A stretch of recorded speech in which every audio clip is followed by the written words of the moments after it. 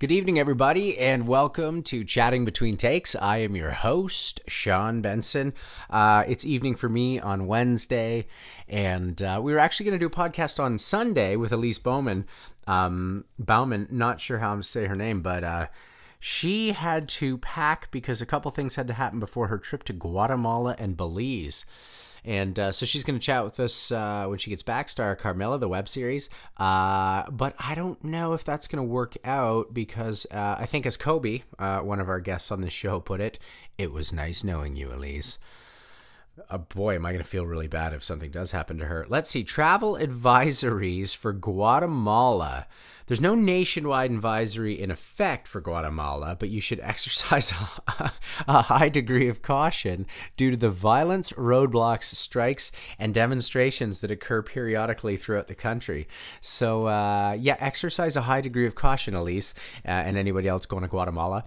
Belize I've been to. Belize is a lovely country. I went down there and stayed on the water and then inland and sort of camped out at I think it was a resort that Francis Ford Coppola owned. Anyways, lovely country, Belize, so I hope you make it there safely, Elise. And, travel's one of these things for me that I was lucky enough as a kid to be, taken on trips. My parents would go to Cuba a lot. We'd go to the Dominican. We'd go down to South Carolina. They weren't golfers. We'd just go stay on the beach near, like Myrtle Beach, near Hilton Head and all that stuff. And then, went over to Europe as a kid and that kind of thing. And, it's funny. My parents, neither of them ever made six figures in their lifetime. But me and my brother were really spoiled in the sense that, music lessons or if we were really interested in something, and even something like biking, so I could have a good bike, stuff that was sort of healthy and forward moving. And it was really cool. I really like that way. I kind of try and spoil myself that way these days with stuff that's nurturing. We never got the latest fashions. That wasn't part of the thinking. Hence the not quote unquote rich. But it's more about the experiential stuff. So lessons and trips and all that kind of thing. And I've tried to carry that forward, somewhat, and definitely, as an adult, I've trekked through the Himalayas, and I spent close to a month riding horses at altitude in Ecuador. And, luckily for work, I've gotten to go to some pretty cool places. Just did a film on the Amazon last year. Never have I ever spent money on a trip and thought, that wasn't really worth it. I mean, never. Never. And by the way, one of these, a couple of these trips, I went to Tokyo for a bit and the Ecuador and the Himalayas. That was with a girlfriend, and we did not have a lot of fun. We weren't getting along, but it wasn't like fighting not getting along, because that would have been really, you kind of know that you're not getting along when you're fighting. It was just this sort of idgy, we're not together for a reason. I'm sure she's a lovely girlfriend to someone, but not for me. And that said, we did really cool shit together. And that triumvirate of trips that spans sort of the time of our relationship together. Again, so I'm traveling with someone who I'm not getting along with. We're basically on the verge of breaking up at all times. I think we probably did in Tokyo at some point.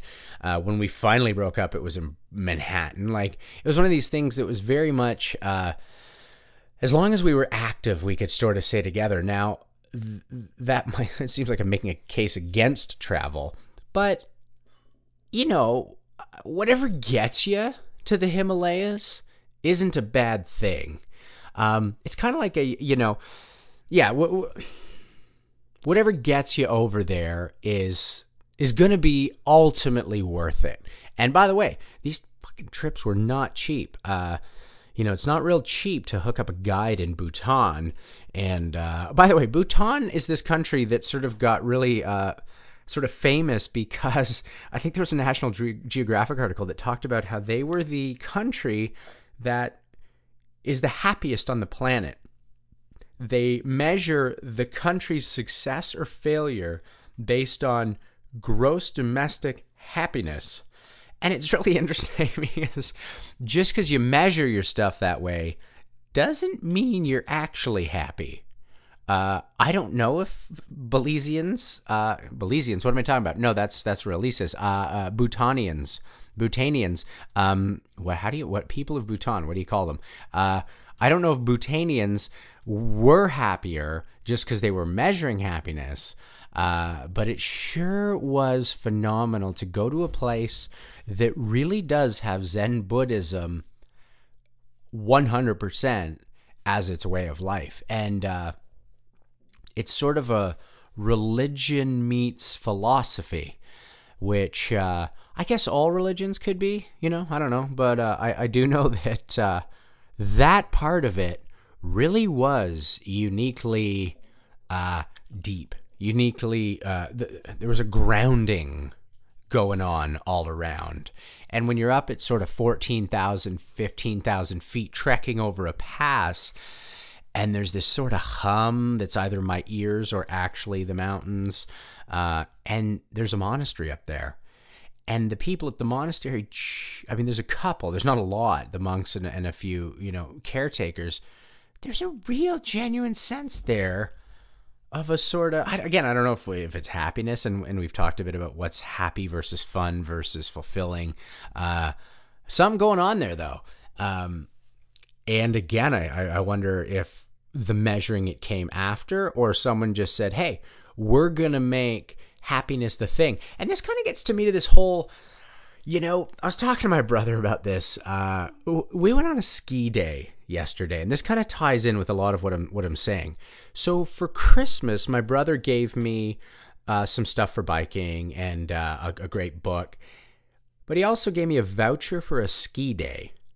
And I had been saying to Emily, my girlfriend, that I just don't do stuff the way I used to. Like, I used to just go skiing or kayaking or all this cool shit. And I feel like I've kind of gotten into a cycle of acquisition. And again, I went stone broke about 5 years ago. So the idea that I have a bit of buying power back, through sort of proper, budgeting, it feels good. And it's a power I want to exercise again. That said, it can just go too far sometimes. And so this was one of the best gifts I could have gotten. So we're driving up and we're talking about this kind of thing. And the whole right-left thing that's sort of been a bit of a through line to these is the idea that even in a certain instance, if like your basic right-wing idea might make sense, I just can't ever, and again, I'm not talking political parties, I'm talking feelings. I can't ever go that way because they're always fucking wrong. And what I mean by that is, these are constructs like economy and different things that always are like, yeah, but starving kid can't have food, or kids in school can't have instruments anymore, or environment can't have proper regulation anymore. We just can't afford it, or it's not good for business. And you're like, yeah, but if you remove business as a construct, air, water, kid, active, engaged, learning, growing, fed, healthcare. These are right ideas. These are like Jesus ideas, like let's take care of each other. And that's the only reason why I can never. Now, the reason why any of this matters in terms of the whole Bhutan thing is when a country says, I don't even know the terms, gross domestic product or gross national product is the most important thing. And when we keep getting fucking hammered with this idea that economy, all of a sudden, every fucking asshole starts thinking that economy matters more than the water in the river. And again, I'm not some staunch environmentalist whatsoever, but it's so easy to be perverted by this pounding of even a term. So I have to believe that in a country where, your benevolent leader is going, happiness, how's our happiness today? We dipped a little in happiness last year. And again, this is a place that is like, economically, I didn't see a McDonald's there or a Starbucks. It's kind of doing its own thing. And, you're sitting there going, wow, these people are actually kind of, I don't know what, happy, but I do know that even in the time I was there, like, I saw like a bunch of people crowded around while the archers, it's the national sport over there, were dancing and singing and firing arrows across the field for a whole afternoon. Yeah, I just think that we can really be guided by the words we keep ingesting. You know, there's that really famous saying, a well-known saying. You know, you got a good dog and an evil dog in your yard. Which one grows? The one you feed. Obviously.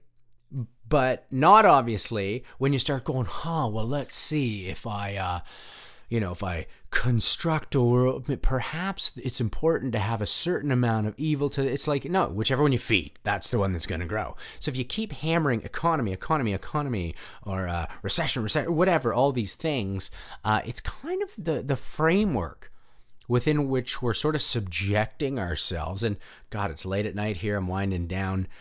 Our souls, our spirits, our kid, right? Like our kid.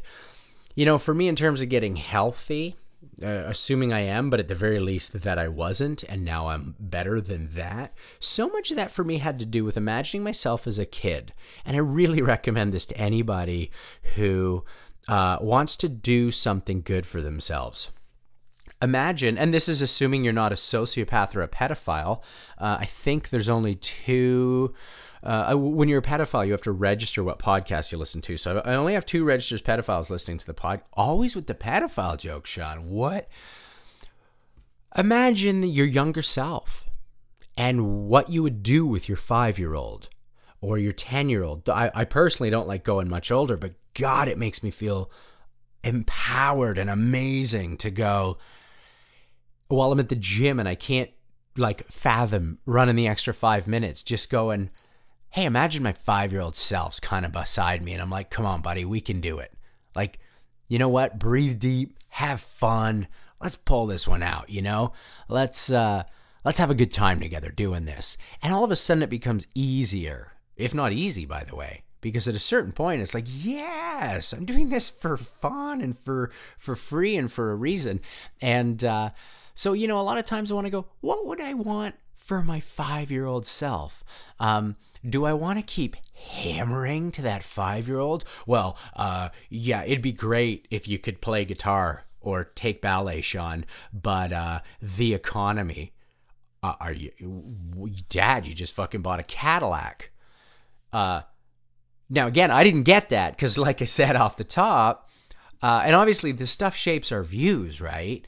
And this is what gets interesting to me is, where are we just repeating our parents' views and where do we sort of separate from them? And that for me has been such a great value of becoming an adult who self-parents is, you know, 50% of my parents' stuff I adore. Obviously, I mean, I'm even talking about that travel idea. I mean, that came from them and the idea that instruments would be sort of provided, but you don't get the newest Jordache jeans. Does anyone remember Jordache? Yeah, you know, and so when I think about that, I'm like, yeah, I kind of don't know if the billionaire needs another yacht, but it'd be all right if the school kid did get to play trumpet. And that's because I think about it with myself. Would I want that? It helped me quit smoking, by the way. I used to smoke. At one point, I was smoking almost 2 packs a day. But thinking of myself as a healthy guy, and eventually when I had to look at it and go, no, you're not really that healthy. That's sort of again, it's one of these fake ideas you've told yourself that you just keep repeating, but it's not true. And I once came up with this idea, and I think you can relate to me on this if you're listening. The size of my pain is the distance between my reality and my fantasy. Kobe and I talked about this. And if I'm living in fantasy world and then I wake up to reality and it's really far apart, there's a problem and it's going to hurt. And I'm going to try and bridge that gap by maintaining the fantasy. Usually. There's always a healthy amount of that, though. And I think that's that thing we talked about with frustration, where a little bit of frustration is pretty good, you know? It gets you up and out of bed in the morning. By the way, speaking of, have not shed a pound. Dudes, ladies, talk to me here. Write me. Blow me up on Facebook.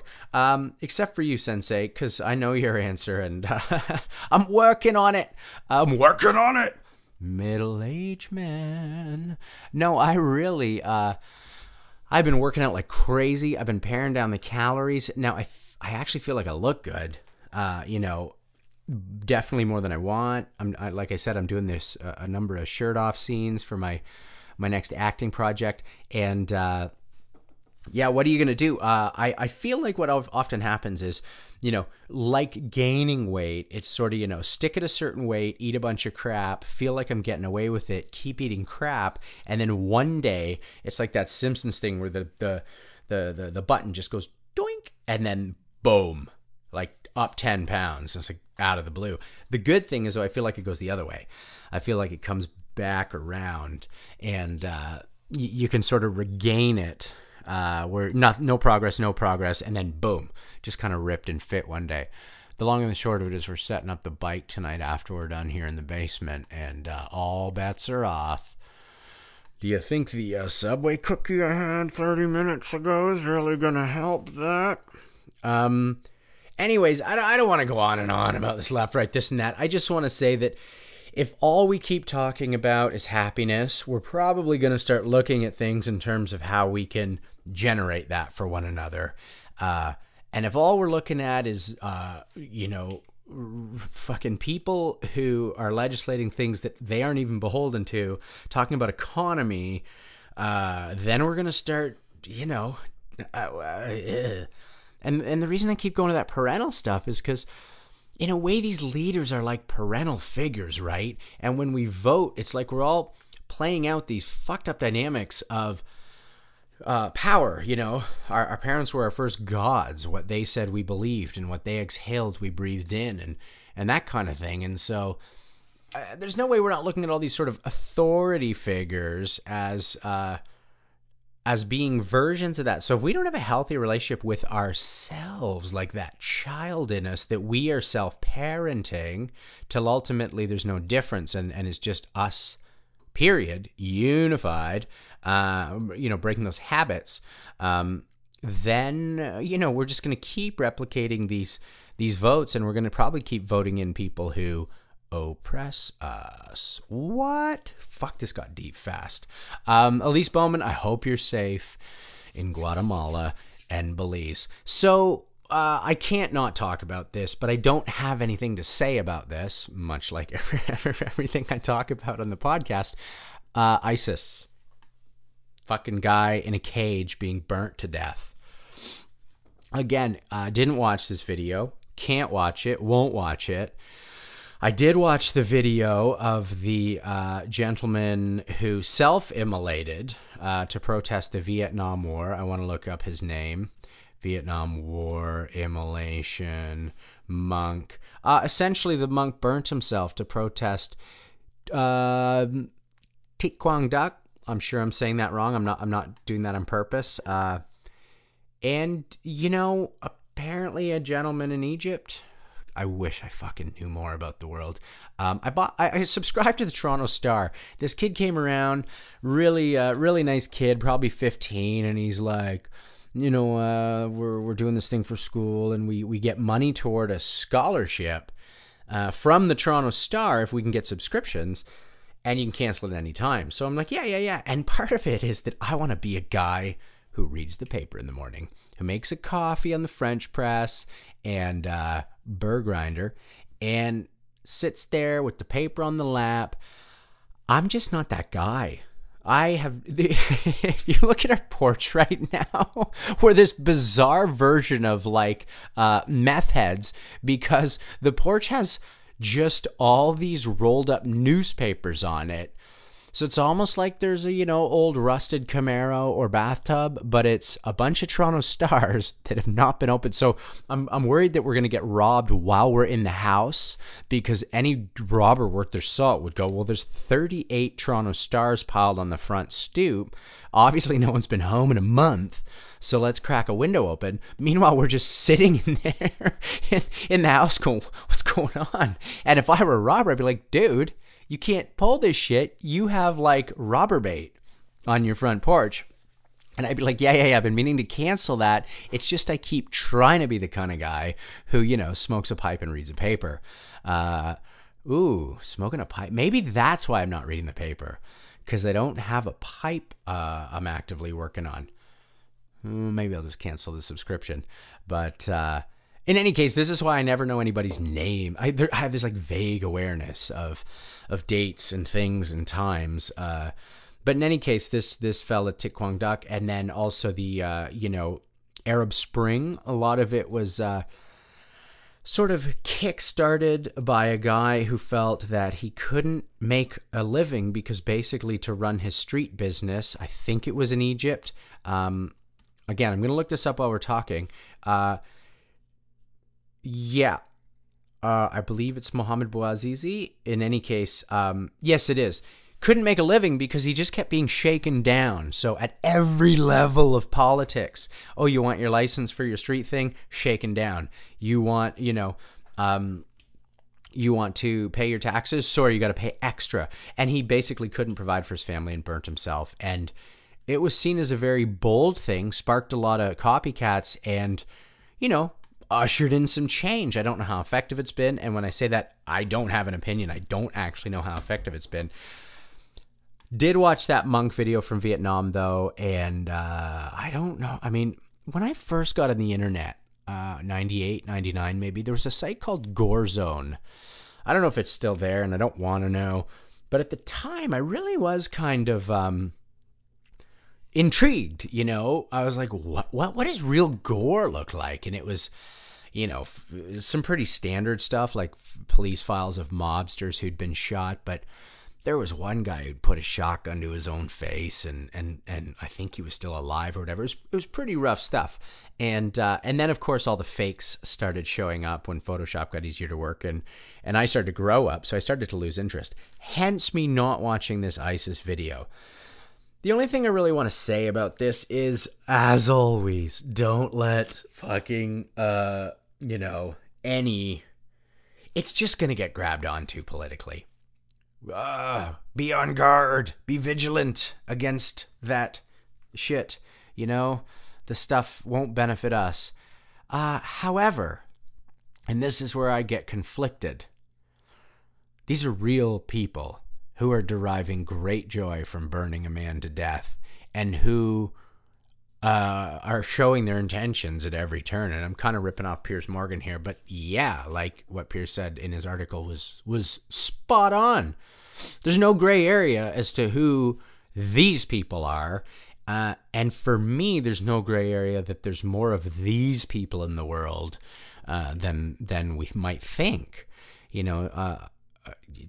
It's just horrid to think that in Toronto tonight, somebody's being stabbed right now. And in, some country that's not just a hotbed of terror, somebody's being mutilated. And I don't say that to instill fear or anything, but it's actually true. And again, that to me has to do with the fantasy reality thing. Like, knowing that's true and knowing that that's somehow a bizarre part of human nature, whether it's like disenfranchisement, which can make a kid become a neo-Nazi real easily, or whether it's, you saw your fucking whoever get blown up by a drone that missed. I don't know. I really don't know, because I've never had a tendency to that kind of group, so I can't even speak to it. But much like we were talking about with mental health, on the Bell Let's Talk Day, I kind of threw out the idea that you can't really deal with insanity sanely. You don't just get to say to someone who's insane, including, by the way, myself when I've been insane, oh, yeah, you're just not thinking about it right. Or yelling at it, going, why don't you get this? Well, the thing you're yelling at doesn't get it, and negotiations and all this kind of stuff. Again, nothing specific here. I really, like I say with all this stuff, I can't process it. I can't process it. What the fuck do you do with something like that? But for me, the thing I like to do is just go, well, I don't know what I do with it, but that's a real thing. Just got to be aware of that. That's a real thing on our planet, actually happening, and whatever justification someone wants to provide for that, I'm not sure there is one.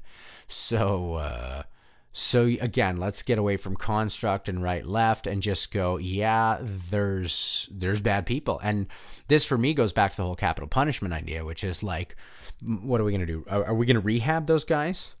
Are we going to, sit them down and give them some therapy? Like, beyond the point of that being anything, anybody involved with that. And then you might go, well, that's eye for an eye. That's perpetuation.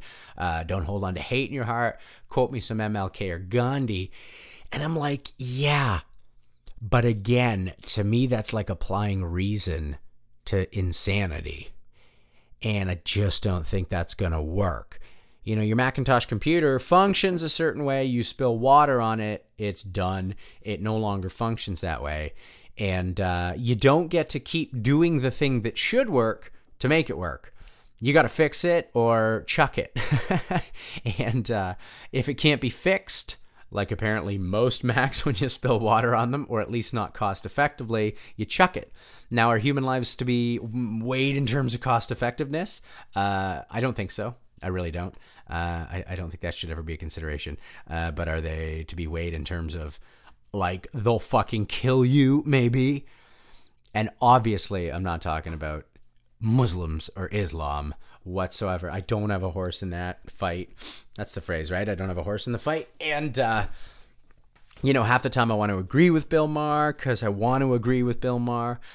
The thing is, I don't know enough to agree with Bill Maher. And that's something, all joking aside about the Toronto Star, I think I'm pretty well read. I think I'm pretty aware of what's going on in the world. But there's a limit. And at that limit, what I don't want to do is just go fill in the gaps with somebody else's ire or rage. And my brother and I were talking about this as well. Like, I don't know what it's like to be anybody else. So I got to be real careful about grabbing onto someone else's thing.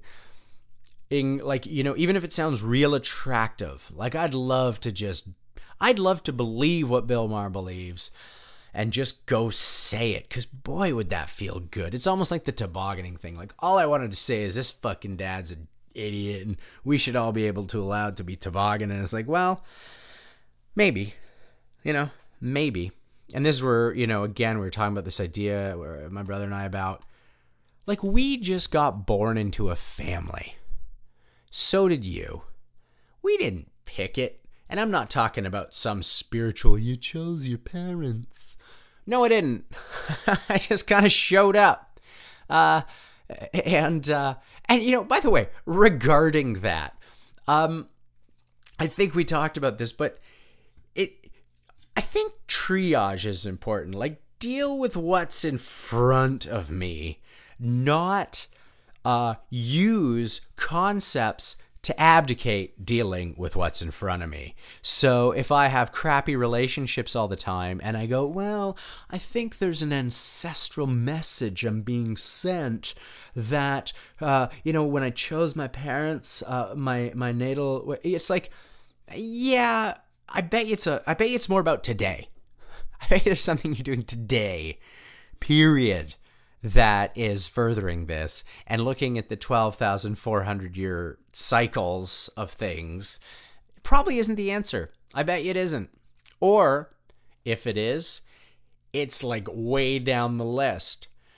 How's he going to tie it to speeding tickets today? It's like speeding tickets. They're so far down the list of things we actually need to worry about in a world where people are being burned to death that it's a waste of resources till we solve the other stuff, till there's no murders. And then the argument you get is, well, that's a different division. Not everyone can be, on murders. And you're like, why not? Why not put more people on murders than speeding? And then if speeding deaths start to approximate murders, once murders are solved, then we go, okay, cool, we're going to start shifting resources back. You know what I mean? Like, wow, how many Now, again, somebody's going to go, well, there's more deaths from traffic accidents than murders, let's say. I'd like to look that one up. You know, the thing about this podcast, by the way, it is free. It always will be. I don't have any sponsors currently, although the way the listenership is growing, that'll probably happen. But the best thing you can do if you dig it is share it. Let some friends know. But what I don't have, and the reason I mentioned that whole thing is I don't have the assistant to look this up. Traffic deaths, Ontario, 2014. Let's see what we get. Ontario Provincial Police. Oh, this is going to be hard to look up. Oh, well, a total of 78 persons died in distracted driving related and 44 speed-related deaths. Okay, well, I won't get enough statistical information while you guys are on the line here to bother, but the thing to me is murder's volitional, and we should train people to be better drivers and then go put cops on that. So until we've solved people sort of like burning other people to death, then there's a lot of energy that I can't really spend, worried about the other. Got a question here, my friends. Dennis Alexander Nicholson. Dennis is a sound man in town who did a movie called Sex After Kids that did really well. And when I went and saw the movie, I was preparing to shoot Barn Wedding. And I watched this independent film and thought, that's as good sound as I've ever heard in an indie and any feature that's a studio feature. So I called the director and I said, hey, who was your sound team? He goes, it was Dennis Alexander Nicholson, and we didn't have to ADR one line. And for those of you who don't know, ADR is additional dialogue recording. So when, you shoot a scene in the rain, it's really tough to get clean dialogue sometimes. So they'll add the rain sound after, or use the real rain sound from the day, but add the dialogue after. And it's a way to just make sure you hear the story properly. It's so important. I cannot stress to you. I would rather shoot a movie. Well, Blair Witch did it, right? I mean, you've got this shaky, you can barely see what's going on, but the sound's good. And so we adjust and we basically go, okay, I buy that. Whereas if you have really good picture, but your sound is kind of muffled, and as you go from one take to another, it doesn't match, like one edit, like one character, I can't watch it. I can't watch it. So called Dennis. We got along. He came on board the film, and guess what? We didn't have to ADR a single fucking line of Barn Wedding, which, to any of you actors listening, you know what I'm talking about. On the day when you're in the scene, there's so much happening emotionally and physically, and you're running down a hall and you're screaming, or it's very subtle, which is sometimes even harder to replicate later in a sound booth. And just all kind of works and everybody's happy and you got it. And then later they hear a bump or the mic cut out for a sec. Usually that's not the case. Usually, the producer's watching and going, we need to drop that line in a little better. And by the way, not a bad thing in that it is a chance to improve upon your work. Problem is, rarely can you really find that thing again, because that thing's about more than just how my voice sounds. Now, to the sort of civilian, you probably wouldn't notice. But to the actor, well, fuck, I never don't notice an ADR line. So Dennis is one of the best in the biz. He's fucking young. He directs his own shit, and he's just an awesome guy. We just got to do another movie together, and I was so pleased when I saw his name, or he saw mine on the call sheet. Dennis has a question. Wow. This is going to be a hard one. If you had $20 million on your lap to make a movie, what kind of movie would it be? Who would be in it? And it's not a grant, so I don't have to worry about paying it back. Oh, this is awesome. How do you answer this in one question? So $20 million is actually pretty good for a movie. I mean, stuff can escalate, but I did a movie in France. It was $30 million, 20 to 30, had two huge French stars in it, one up-and-comer and myself. and then, but the scenes were massive. It's called Populaire, by the way. You should watch it. It's on Netflix in Canada or the States, and you should watch it independent of me being in it, because I don't get back end, so you're not funding me. It's an excellent film. I wouldn't waste your time with it if it weren't. Lovely, huge film. Scenes of New York competitions and hundreds of extras. So 20 million is a great number. I'll say this. If I'm making a movie, the person in the world who I'd most like to direct right now would just have to be De Niro. And it's because he's older, and it's because he's not going to do a lot more, I'm sure.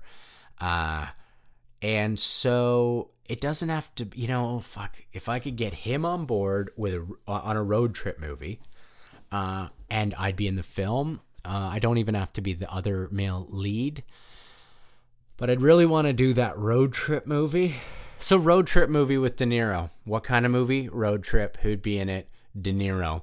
I would also I'd have to put Helen Mirren in it. I think she's one of the best actresses who's ever lived.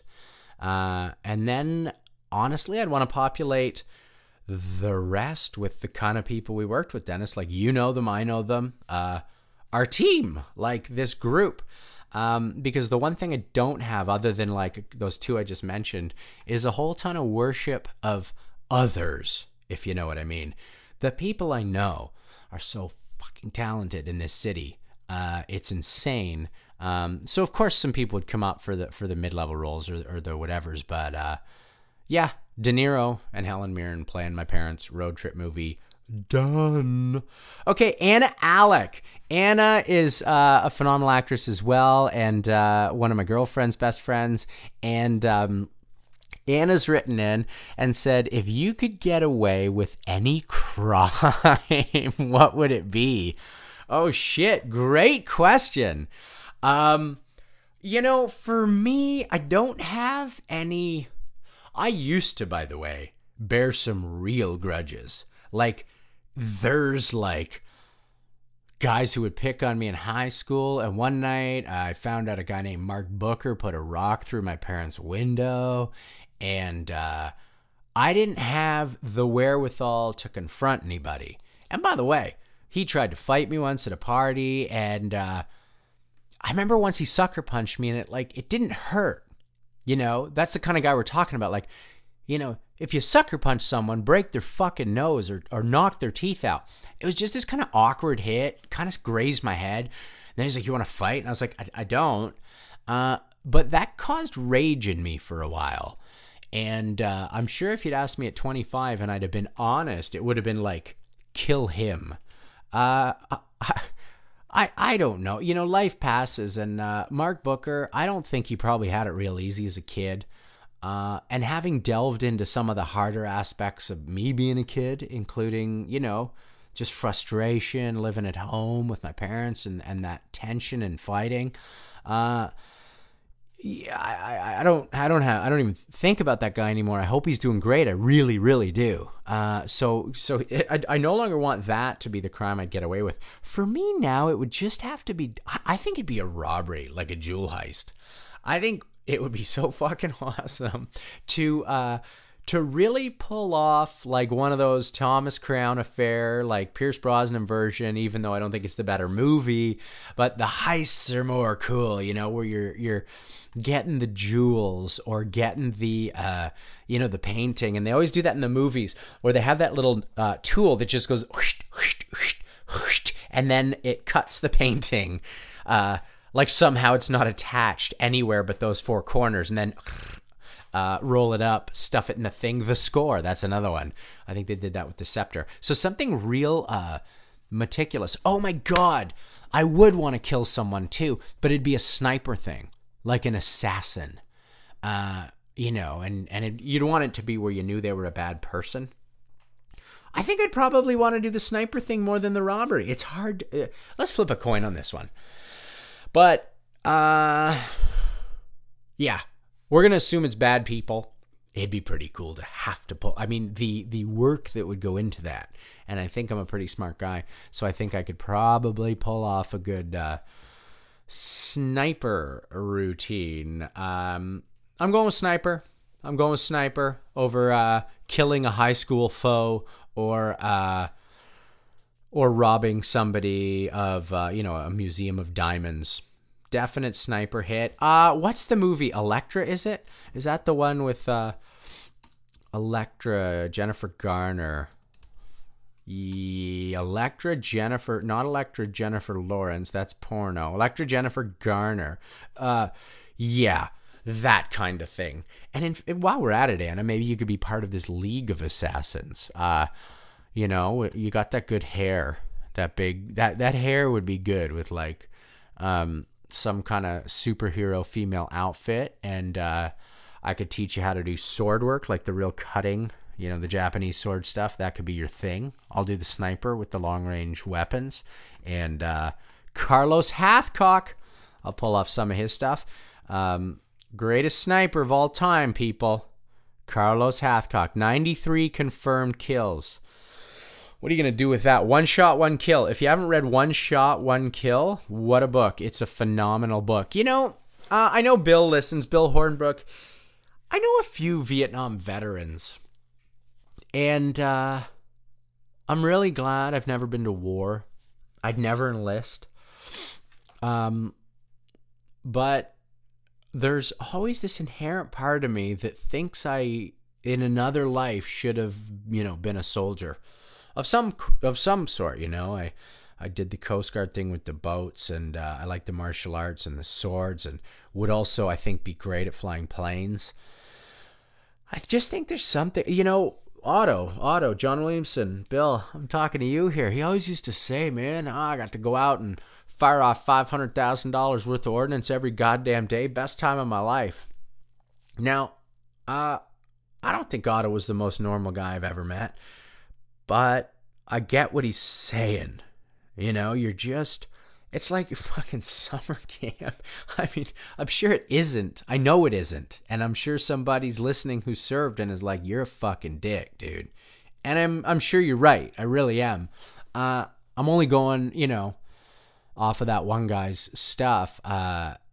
Because another fella I did a play with, I won't mention his name, but some of you may know him. He enlisted, actually. He was a Canadian who went down in, I think, 1964 and enlisted. He was pretty affected by, the stuff he saw. He said he'll never speak of again, and it's, it scarred him by his own admission. And so no, not looking for that, but those sorts of things where, and I wonder if you guys experience this, where you want. God, maybe for me it was getting off booze and drugs, and I hope that's all it is. I really do. That test, the test that you get through. So at least thus far in my life, that was it for me. I could have died many nights, like many, many, many, many, many nights, and didn't, and got through it. And it's not as sort of fun or as glorious as I like to make it out to be. It really isn't, and so maybe that's it. Maybe I have been to war internally, and I really don't want anyone to have to go to war at all. So maybe Anna will just keep it to cool superhero type stuff. And let's see, what could M do? Butterfly knife. M, I think you'd be good with the butterfly knife if you guys are listening. I'm going to wind it up here. I got a lot of work to do tonight. I'm shooting a film tomorrow. Got to prepare for that. And but again, I just want to stress, we're really so many more listeners every week. I can't even get over it. We're over a couple hundred now, and this for me is just such a joy, and that you're listening is such a joy. We're going to actually do some podcasts. I'm going down to LA next. We'll do one more before next Tuesday, but then I'm going to bring the mic down and do some stuff down there. Maybe do a car cast from Mulholland and interview some people there who we don't have access to in Toronto, some friends of mine who are actors down there. And not even just actors, by the way. This Friday, Peter Andrew Lustig is going to come, and he's going to be my first non-actor podcast, which is awesome because it's chatting between takes, I don't want this just to be actors. I want it to be people who, just whatever, people. Peter's awesome. Peter's one of the best photographers in Canada, if not the world. Go to peterandrew.ca. I want to double check that so I don't send you to the wrong website. peterandrew.ca. And I met him when I was working at a print shop. Yeah, peterandrew.ca. Look at his work. The thing about Peter, he's my studio partner. He DP'd the film, Barn Wedding. And the one thing Peter and I have in common is, Peter's highly successful as a photographer. And if next week, for some reason, he had to dig a ditch to get himself over the bridge from here till the next thing that matters to him, he'd do it. He wouldn't go, and then wonder why things weren't going the way they were supposed to go. It's this thing that I really appreciate, which is this, he's got this practical, ballsy approach to things. So I want to dig into that with him. Plus, he's a fucking blast. I love talented people who don't take themselves too seriously. Take the work seriously, don't take yourself seriously. Or is it the other way around? I can't remember which. I'm going to make a little tea, wind her down. Thanks for sitting with me, folks. And Elise Bowman, make it home safe. That's Chatting Between Takes. And that's a wrap.